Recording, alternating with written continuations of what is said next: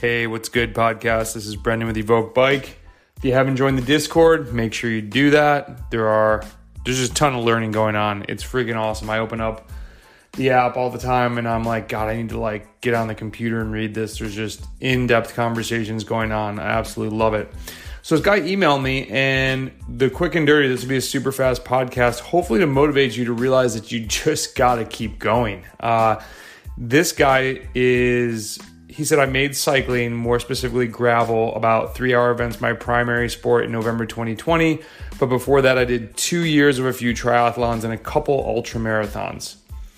So I don't know how much training he did for ultra marathons, but just did a couple. So let's say if you do a few triathlons, when people say they spend 2 years doing them, they're not training a ton, right? You're just getting going. You're starting training. So this guy might have 1 or 2 years of training under his belt, consistent, putting in the work. And when you first start putting in the work, might be 8 to 10 hours. That's where we all begin.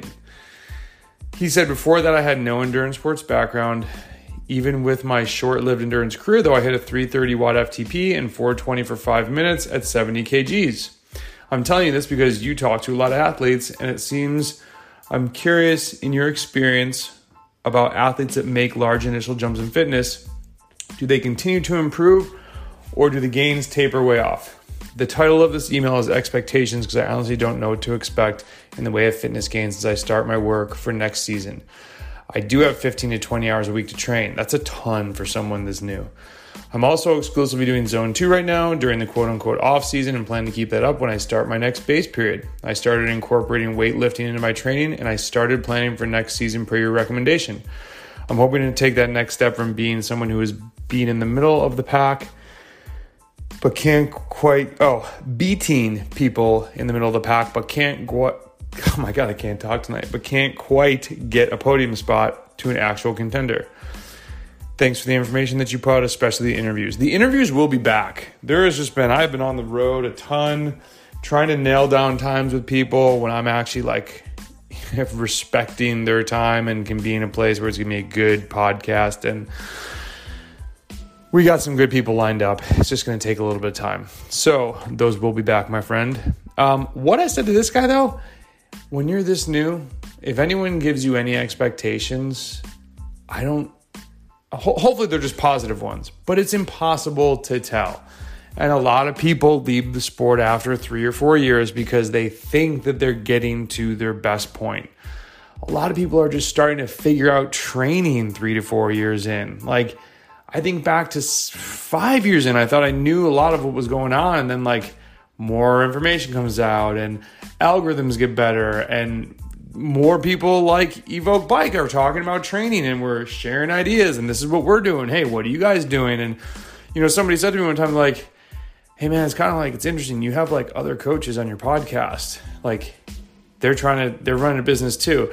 Dude, who cares? The pie is big enough for everybody. I want as many people that want to talk about cycling on this podcast, whether they're coaching athletes or not. So to this guy, I just said, hey man, it sounds like you've done an amazing job so far of, finding a rhythm of training. He seems happy with his training. He's making some progress. He has a lot of time to train. So I said, use it wisely, lots of aerobic work, put the miles in. You're going to get so strong from doing that. Do some group rides to learn how to ride in a group, how to race. I actually didn't put that in, but hopefully he listens to this podcast. Even after 3 to 4 years, he's going to still be a newbie in the endurance world. And that's not a bad thing. That's a great thing. That is an amazing thing about this sport. The growth just keeps happening if you keep putting in the work. I'm here, and I understand, I always say this, I'm only N of one. I'm one person, but I'm 39 years old and I am still getting stronger. I was told, you'll probably be your best when you're 32. I am crapping on 32-year-old me. And you can too, if you want it. That's the amazing thing about endurance sports. Whatever time you put in, and if you allot it wisely, you have so many chips that you can play. There's only so many cards in the deck. You can't do everything, and you just need to use your brain a little bit. And then if this guy's racing, there's the whole other, training is one aspect of it. I know a lot of fast people that suck at racing. They just can't put it together. And I'm not making fun of people. I have good friends that they know it. They're just like, they can't win. And it just takes towing the line. You get a little bit better at one thing, you realize you're not as great at something else, And then it's balancing all the training. I'm going to go on a tangent here because I had a really good athlete call with an athlete today. And we were talking about, there were a bunch of crits at the end of the season. And the comment was made, I feel like I noticed after we were working on some anaerobic capacity work, surges were a spot that needed some love. And the comment was made, hey, I feel like my FTP and just the aerobic side of things has gone down a little bit. And that is 100% true. Like the more you train anaerobically, the less aerobic you become. And you are going to increase your glycolytic rate, meaning you're going to use more carbs for energy, meaning you are going to undergo glycolysis sooner for the same watts than if you were more aerobic. So that's not a great thing, but you still need anaerobic power. That's the tricky thing. That's part of when you hear people say the art of coaching. It's like, well, how much? How do you feel? How dropped are you getting? Okay, we can't have you getting dropped there, but we can have your overall engine become that much smaller. So you need to sort of ask yourself, okay, if I increase my anaerobic work, can that help me get better results? But is it going to make, you don't have to do a ton of it. I'm going to put a blog out about this. If you do too much of it, then your FTP drops a little bit. You're creating too much lactate, and it's really too many of the hydrogen ions that create the burn. I won't even give a Lactigo plug here for that. But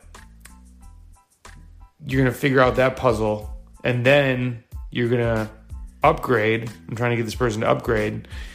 They're ready to, but they're a little nervous. And I said, you're going to learn. You're done. You've already won races at the Cat 4 level. You need to upgrade now. And it's tough, but winning, once you've won a Cat 4 race, you've done that. You should be okay going into Cat 3 races and having your head spin a little bit, because you might be in a 1, 2, 3 race, and that's going to be much faster and much, much, much different. And that's okay. It's part of the process. This is life. It's like at your job. I don't know. I don't want to tell people what they should be doing at the job, but you don't want to do the same thing over and over, year in, year out, right? Like, you want to be progressing. You want to get to the next level. You want to contribute more. You want to take on more responsibility. You want to be somebody that other people look up to. So when you're starting out, you're the person at the bottom. This is just the same as cycling. You're a Cat 5. You're new. All you have to do is go soak up knowledge and get better. You get better. Then you get to Cat 3 and you're like, okay, let me help some Cat 5s, but let me also try and ride with some Cat 1s so I can keep learning. Ride with the fastest people. Ask them questions. Most people are willing to share things they do and get more opinions. Definitely get more opinions than just mine. I have my way of doing things that works for a lot of people. I'm sure there's people that are like, nah, I don't really want to do it that way. That's cool. Find what works for you. We're all different. I'm